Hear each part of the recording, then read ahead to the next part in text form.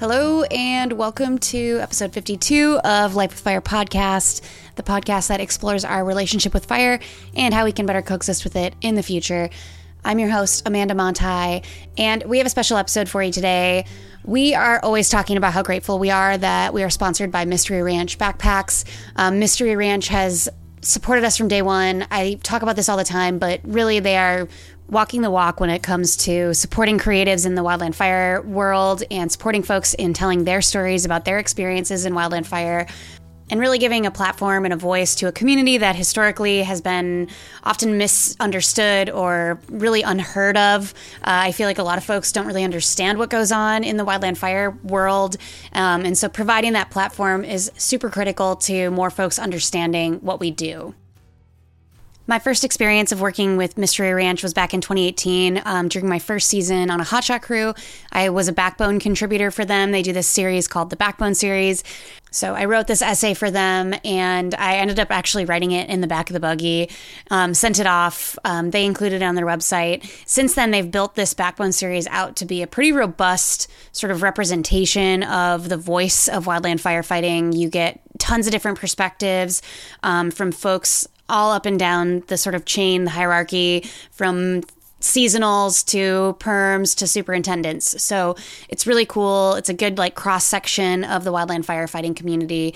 And if you're interested in that, whether or not you're a writer or a creative or consider yourself either of those things, I would recommend just looking into it. I can post the link for it in this episode's show notes, but the Backbone series is really cool. It's a really cool way to have your voice heard, to have your experiences heard. And it's just, like I said, a really cool representation of the wildland fire community. So not only do they run the Backbone series, but they support creators like me and are generally just incredibly supportive of the wildland fire community, from the policy side of things to the creative side of things to actually giving us really good backpacks to use day in and day out. So can't speak highly enough of Mystery Ranch. And the reason I'm telling you all this is because I have Mystery Ranch's fire program director, Luke Mayfield, on the show today. Luke and I had a lot to talk about, not only because we both are Zigzag Hotshot alumni, and so we always have things to talk about there. We also worked on a burnout together on the Klondike fire back in 2018.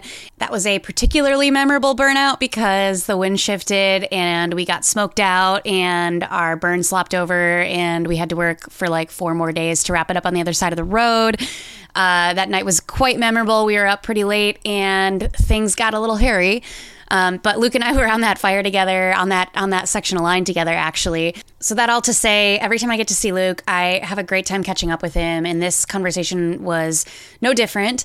We covered a lot of ground. We talked about his work with Grassroots, Wildland Firefighters, this really cool organization that's doing some awesome policy work in the wildland fire space to get wildland firefighters better pay, treatment, benefits, all of the above.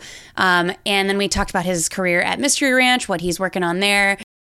I will say that we talked about, some tougher issues. We talked a lot about why he got out of fire, kind of what he was working through, what he was dealing with when he decided to get out of fire and move into a more sort of stable career with Mystery Ranch. We also discussed some of the common mental health problems that come up in the wildland fire community. So substance abuse, some panic attacks, depression. Also trigger warning for those who are sensitive to conversations about suicidal ideation. We do discuss that very minimally, kind of in passing, but I did want to bring that up just in case any of our listeners are sensitive to that. And I want to say that this is not an episode only for wildland firefighters. I think that this topic and the issues that we talked about are especially prescient for folks who are adjacent to the wildland fire community. So maybe folks who know a wildland firefighter or who live in a fire-adapted ecosystem or community. And even those that are completely removed from wildland firefighting, maybe who live in a place that doesn't see fire very often or who don't know any wildland firefighters, I think this is still pretty important to listen to, and it's important to understand the issues and the challenges facing our wildland firefighters.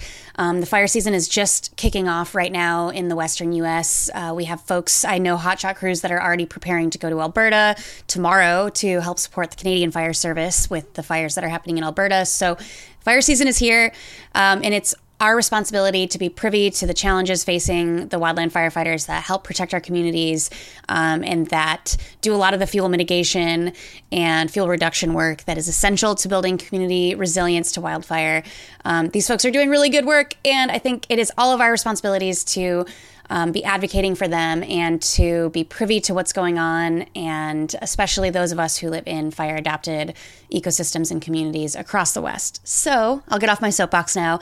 Luke and I talk about this at length, so you'll just get more of it here in a few minutes. But nonetheless, I appreciate you listening. Thank you so much, and I hope you enjoy this episode.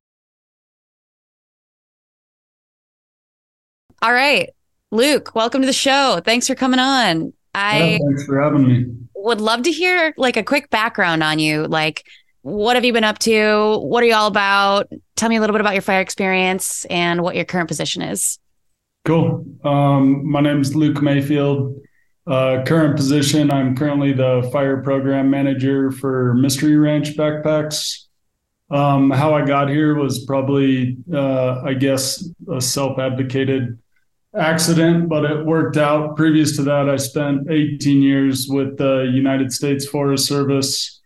I worked on 7 forests in 4 different regions. My first 6 years were on fuels crews, engines, and initial attack modules. Had a tough time getting on hotshot crews. Decided that I wanted to be a hotshot probably in 2002 and started trying to pursue it. And then had some successful fill-in experiences and a shitty experience. The first crew that I got on, I'd say most of it I brought on to myself in 2005. So it took me till 2007 to finally get on the Zigzag hotshots, and I worked for Zigzag from 2007 to 2012. Moved down to New Mexico to get my squad leader position with Silver City hotshots, and then lateraled to the Rogue River hotshots back in Region 6, and spent from 2015 until March of 2019 with Rogue River when I resigned to take this position with Mystery Ranch Backpacks. Mm-hmm. And that's like a pretty significant amount of fire experience. How hard was that decision to move into something a little more kind of sustainable? Or at least that's what I would perceive your new job as being compared to hotshotting. Yeah, my family may disagree with you at this current moment. But yeah, it was, I'd been to PFTC the previous March in 2018 and met with a couple folks that had become, well, the entire team that I was with had become people that I still try to stay in contact with. And 2 folks in particular, I consider mentors in this fire business and life. And we talked a lot during that time about the things that we saw that we didn't agree with within the agency. And then from PFTC, I guess that kind of spurred my thought process, because I started hearing about the Lessons Learned Center and HPIOL and all of these little niche departments that existed within the agencies that I'd never heard about. And that was coming. I mean, I think my daughter was 4 or 5 at the time. Hotshot seasons were getting longer. 1,000 hours is easy to get anymore. And most of them were 1,200 plus. It was starting to affect me in an unhealthy manner. I was having, I would say I never went to a doctor or anything, but seasonal depression, a couple what I would call anxiety disorders after their anxiety attacks after seasons. And I really wanted to be a hotshot superintendent. I'd made it from, a failed hotshot to an assistant hotshot superintendent. I ended up detailing as a hotshot soup later on in 2018. And I really wanted to get that hotshot superintendent job, but I also knew that at most I had a 3-year shelf life to maintain hotshotting before. I didn't think it would end well for me personally, just due to the inner struggle that I was having before seasons and after seasons and stuff that I never told anyone about while I was employed. So in 2018, I ended up getting a phone call from one of my PFTC mentors, like, hey, I heard about this job. It sounds like it's a livable, plannable income, and I think you'd be good at it. So I called Mystery Ranch and was like, hey, I heard you have this job. And they were like, oh, you have to talk to someone else later. And so I kept pursuing it, ended up submitting a 16-page federal resume to a recruiting service while on a fire assignment. And then it just went from there. Talked to my wife a ton about it. I kept it pretty close to the vest for a while internally. And then when it came down to a job offer and counter offers, I called, I think, 9 people that I trusted, a lot of them from the hotshot community. And there wasn't one person that told me to stay. Everyone told me to leave. Some of the bits of advice that I heard from folks, one was, we spend too much time in this industry worried about retirement and not enough time worried about living. And then another person that I look up to a heck of a lot, their comment to me was, do you want to be me? Like, go. And people there, no one gave me a reason to stay. And the agency didn't give me a reason to stay. And it coincided with, a vision that probably got kind of spurred back in 2007 and kept growing and growing. And then with my PFTC folks, like, I wanted to see a movement.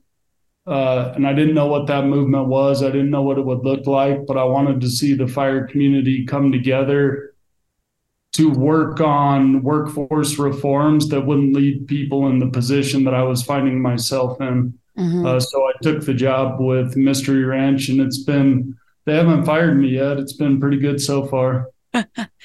How has that position allowed you to do the things that you want to do, especially so with grassroots?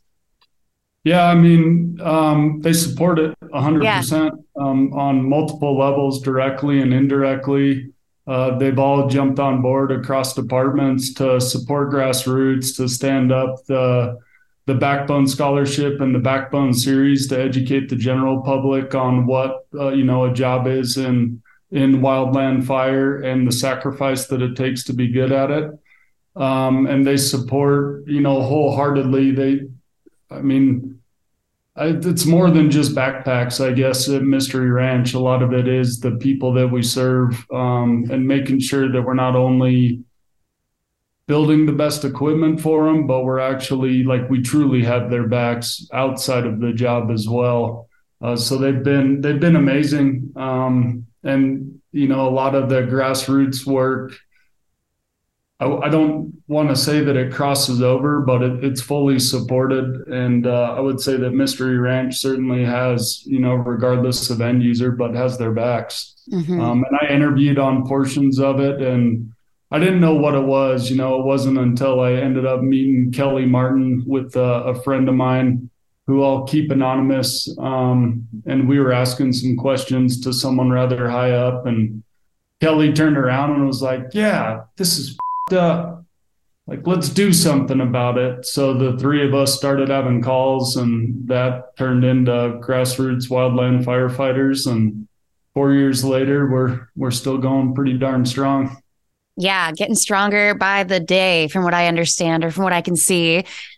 Before we talk about Grassroots, I would love to kind of hear more about I don't, it's hard to answer this question because I think fundamentally federal firefighting is just so unsustainable kind of from a foundational level. But I'm curious if you can speak to anything that would have sort of kept you in fire. What conditions could have changed to have kept you around? Initially, the first thing that Grassroots ever did was release the United States Forest Service in a paradigm shift. And that was based off of everything that would have kept me employed. So it was the pay, the classification, the retirement benefits, health benefits, a stronger comprehensive health and well-being program, hopefully the attempt to increase an expanded workforce and increase that expanded workforce, not just for fire, but specific to land management and hazardous fuels removal, using all the tools in the toolbox. Prescribed fire is probably my favorite tool to use in that manner. And then, we've always considered or have as that pillar for a national fire service. But for me, it was the classification, pay and benefits, and joint comprehensive health and well-being program that formed the basis of that initial paper, the United States Forest Service and a paradigm shift. Mm-hmm. Yeah. Can you tell me a little bit about like the momentum of grassroots, I guess, from that point to now, and what that's entailed, I guess, if that makes sense? Yeah, and I mean, I'll say, grassroots will never take credit for anything that's happening right now. I think we've played a part in it, and we've provided a platform for advocacy and self-advocacy. And we have found ourselves in fortunate positions to serve as subject matter experts. Yeah. Across multiple groups, administratively and or legislatively. I think number one, the wildland community is amazing and full of very intelligent people that did a lot of things in previous lives or have moved on to amazing things in their current lives. And some of it was luck. Some of it, I think, was the right timing. I mean, these issues, like I said, we didn't invent them. There was people in 1989, a group of hotshot soups that really started this, in my opinion. And I know that it was a topic of conversation previous to that. Classification, a fire service, pay parity with partners. Like, this has been going on a very long time. But I think what's happened is that we've had success in turning it into a year-round effort and getting the public's attention via some key assistance and relationships with the media and legislative staffs. And I mean, just look at where we're at. It's a totally different fire landscape than even when I started, my first season in 2001, and even up till 2007, it was not the fires that we see today, or the fires that I left as a regular government employee or as an AD now when I am able to go out. So I think some of it's luck, timing, and just an amazing community of folks that were able to have a vision. I mean, it went from 3 people to probably 6 or 7 within a couple months. And it was all through recommendations throughout the wildland community. And then we've had folks like my friend John Golden from ASG that left. He resigned around the same time I did in 2019, 2020, and went and got a policy degree. So he knew where we were failing and what we were trying to recommend. Like, when we shotgunned that first paper out, it's like we figured out what the email patterns were for Senate staffs. And then we figured out the staff members on the Senate and Energy and Natural Resource Committee. And then we just hoped that we got it right, like first name dot last name at Senate dot blah, blah, blah. Send it out. And Johnny came on board.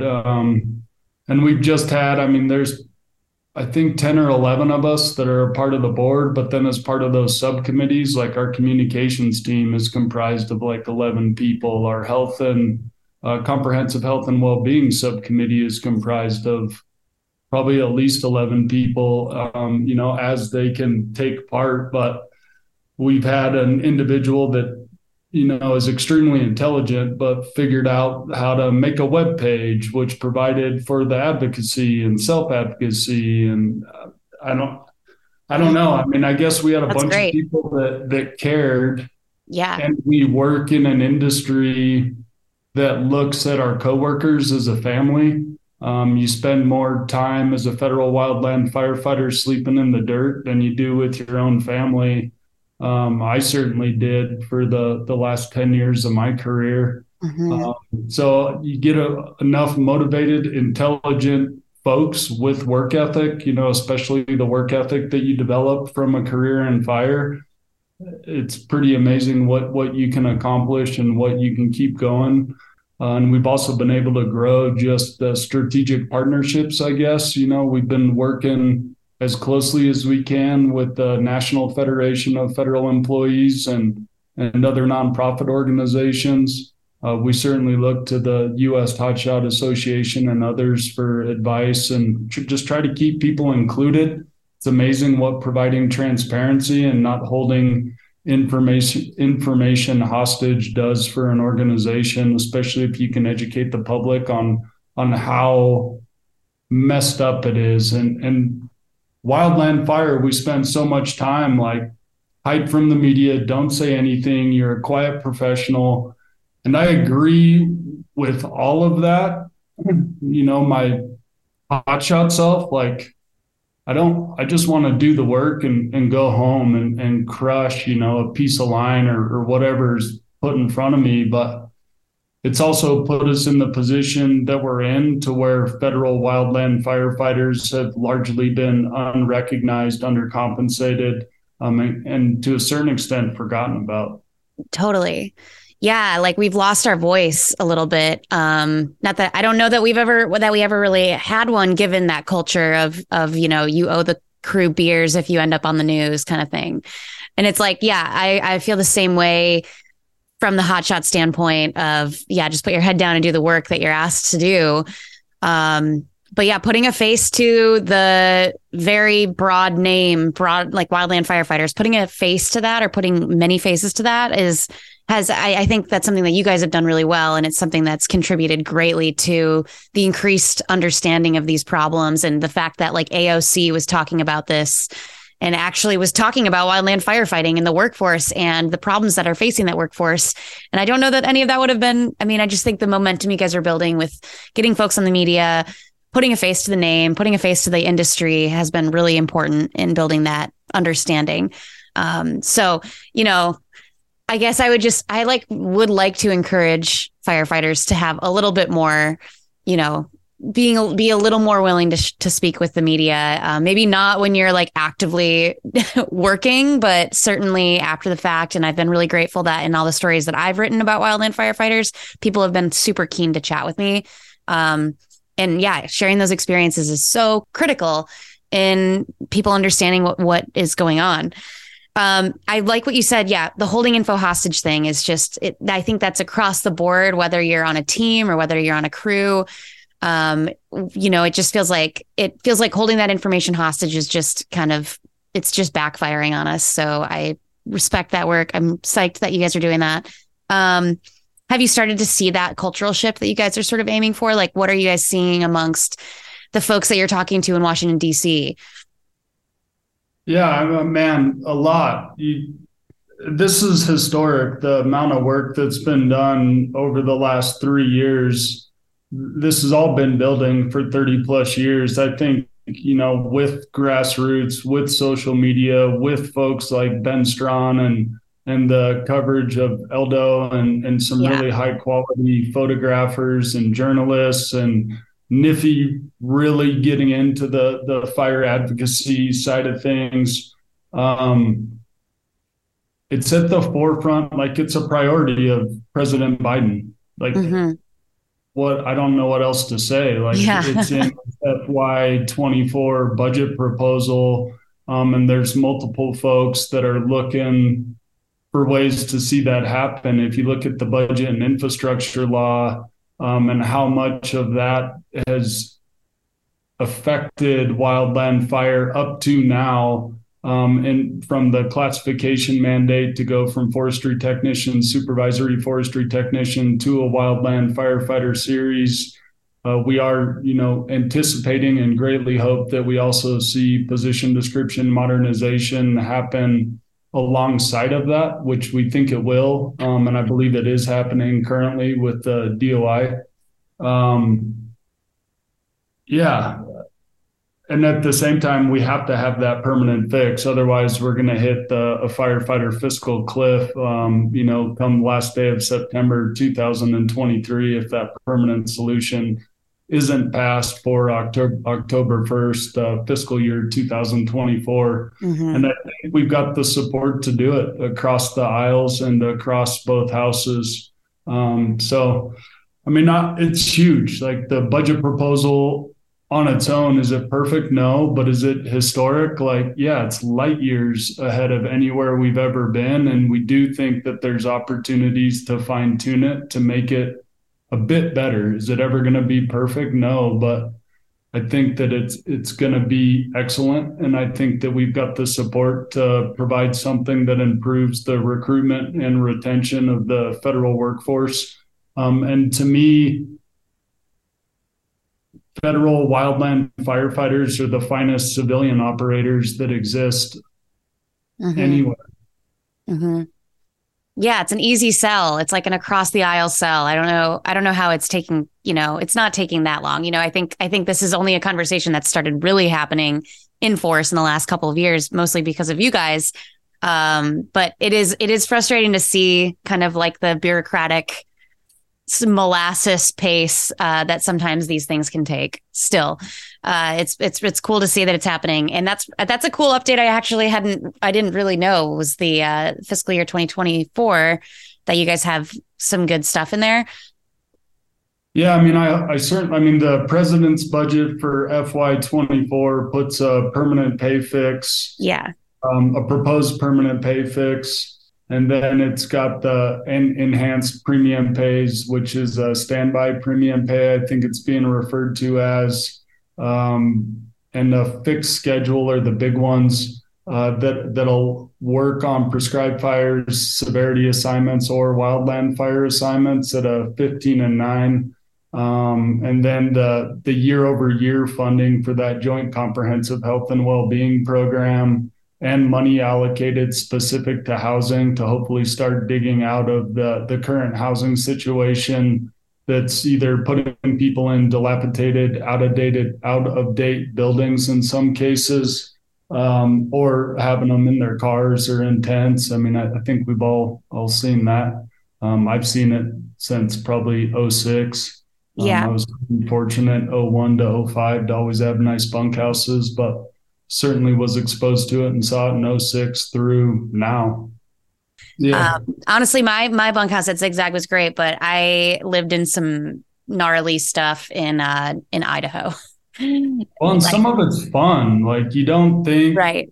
And that's what I don't know. And I think is part of future change. Someone said, because I do think that all of this pay and classification to a certain extent is just tightening the tourniquet a little more and providing those incentives to keep people in. I don't know how many people it'll draw in after that. Like, I also think that there needs to be some administrative fixes. A quote that I heard at the last National Comprehensive, I'm going to screw it up, at an IAWF conference, a woman stood up and she was amazing. And she said, tweaking 21st century systems doesn't fix 21st century problems. And I think that has to happen alongside the enhancements in classification pay, benefits, and joint comprehensive health and well-being programs. Because one thing that started hitting me more and more, and we dealt with it on module levels, at least on my last crew, was talking about like the fiscal responsibilities, the pitfalls of this job, like the effects that work hard, play hard is going to have over the long run, and that we're not preparing. I was a single snowboard bum. I was a college student and then a ski bum. And then I got married, and then I got married and had a mortgage, and then I got married, had a mortgage, had an additional car payment. And then I had that plus a kid. And then we were moving all the time, and like 1,000 hours of overtime wasn't to be hotshot rich in the winter and snowboard all over the world. It was to make ends meet, and it wasn't plannable. It wasn't livable. And it started really affecting my mental health. And we have to be able to onboard folks and have true systems in place that they've got plannable and livable income and enough overtime to make ends meet. And that's part of the proposal too. Like in order to meet the budget and infrastructure law supplement, some of the expectation is that on the ground operators are still operators. And And I don't disagree with that. Like, there's always an expectation in this business that when the phone rings, you're going to answer the call and you're going to go operate on the wildland ground. And that's just the nature of the job to a certain extent. And that's my perspective personally. Can you talk a little bit about the sort of road trip that you've been on for the last couple of weeks since you got back from Africa? I know you've been talking to some crews, and I'm just curious kind of like what you're sharing with those crews, if maybe you have some stuff that might be applicable to other crews, and maybe we can amplify that message a bit. Yeah. Well, the first part of this last trip, I was in Washington, D.C., speaking with some folks and just trying to garner as much support for the FY24 President's budget proposal, and then see in what manners we could see that happen in case of a continuing resolution or anything that would hold up that proposal package as a whole, how we could see the wildland specific portions of it pass independently, and how we could help and how we could keep beating the drum. So garnering support for that. From there, I went to California and went to the Hot Shot Up volleyball tournament. So got to speak to a bunch of former and current hot shots, primarily from Region 5, federally and from the county level.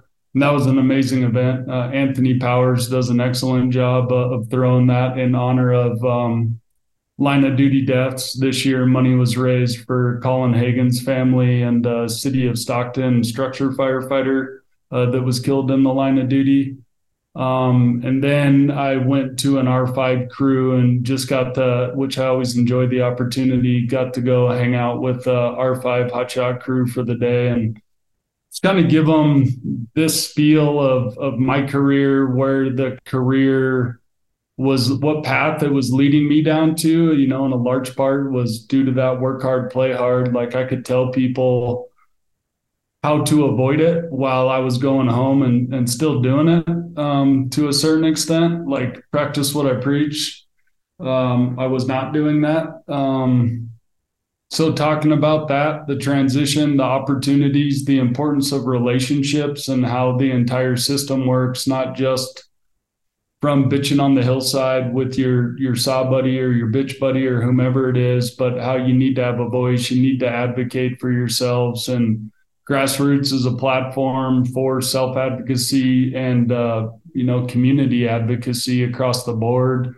And just the power of this job, and to me, it's not just hotshotting, but hotshotting was a huge part of my life, and the skills and abilities that it gives you, like it formed the basis for the most part for who I am as a person and the values that are instilled in me.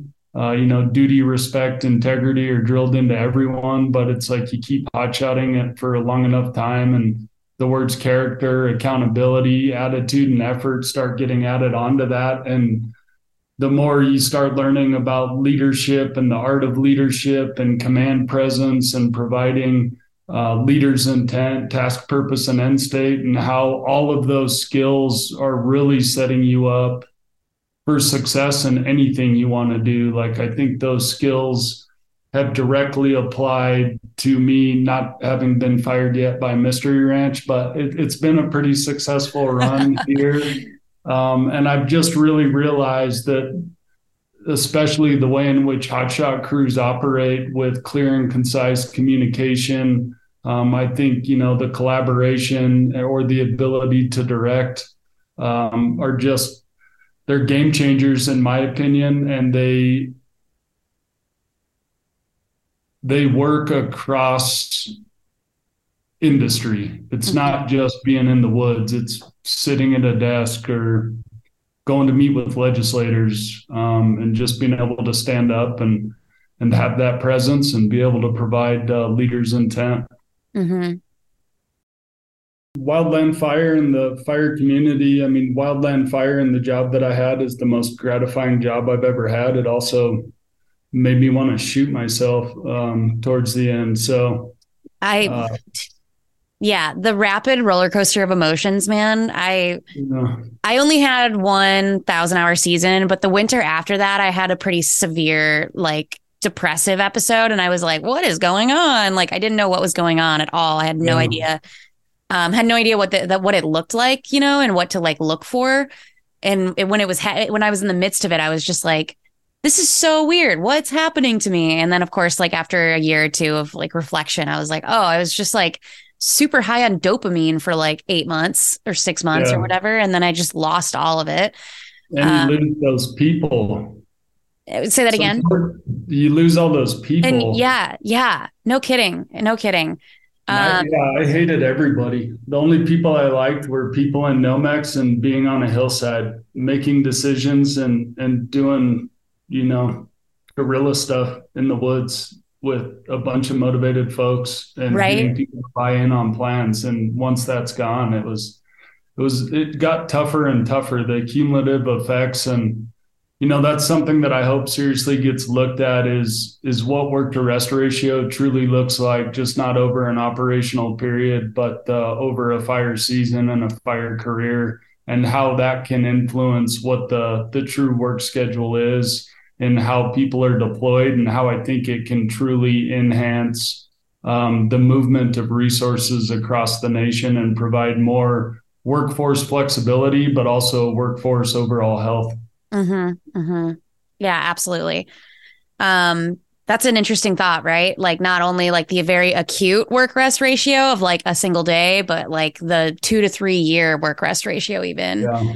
20+ years, or 20 years, right? For me, I'm thinking like after a season, it's just crazy how things manifest, and how long it can take for them to manifest, and how because of the length of time that it takes for those things to manifest, you often don't understand where it's coming from, even though it's like very clearly rooted in this crazy life that you live. And then even once I'm like, oh, whiskey will still cure that. Right. I know. It's like I still ignore all of the things that I know to be true about wellness. I'm still like, well, I better just like keep running myself into the ground, preparing for next season. Yep. All right, guys, that is what we have for you today. Hopefully that was an insightful episode for you guys, whether or not you work in wildland fire. And hopefully you're able to look into what Grassroots is doing and some of the work that Luke is doing. It's really cool and it's worth supporting. And there's a number of ways that you can support that work, whether it's emailing your senator, donating, giving the wildland firefighter in your life a little bit of grace in the off season when they're moody and or really sad. All of these things help. And I will link to Grassroots and the work that they're doing in this episode's show notes, in addition to a link to Mystery Ranch's Backbone series. And then I will also include an affiliate link to the Mystery Ranch website so that if you need a backpack or a briefcase or any of the things that Mystery Ranch provides, you can use that affiliate link and it helps us out on the back end. All right, I think that's all. I appreciate you guys listening as always, and we will catch you on the next episode.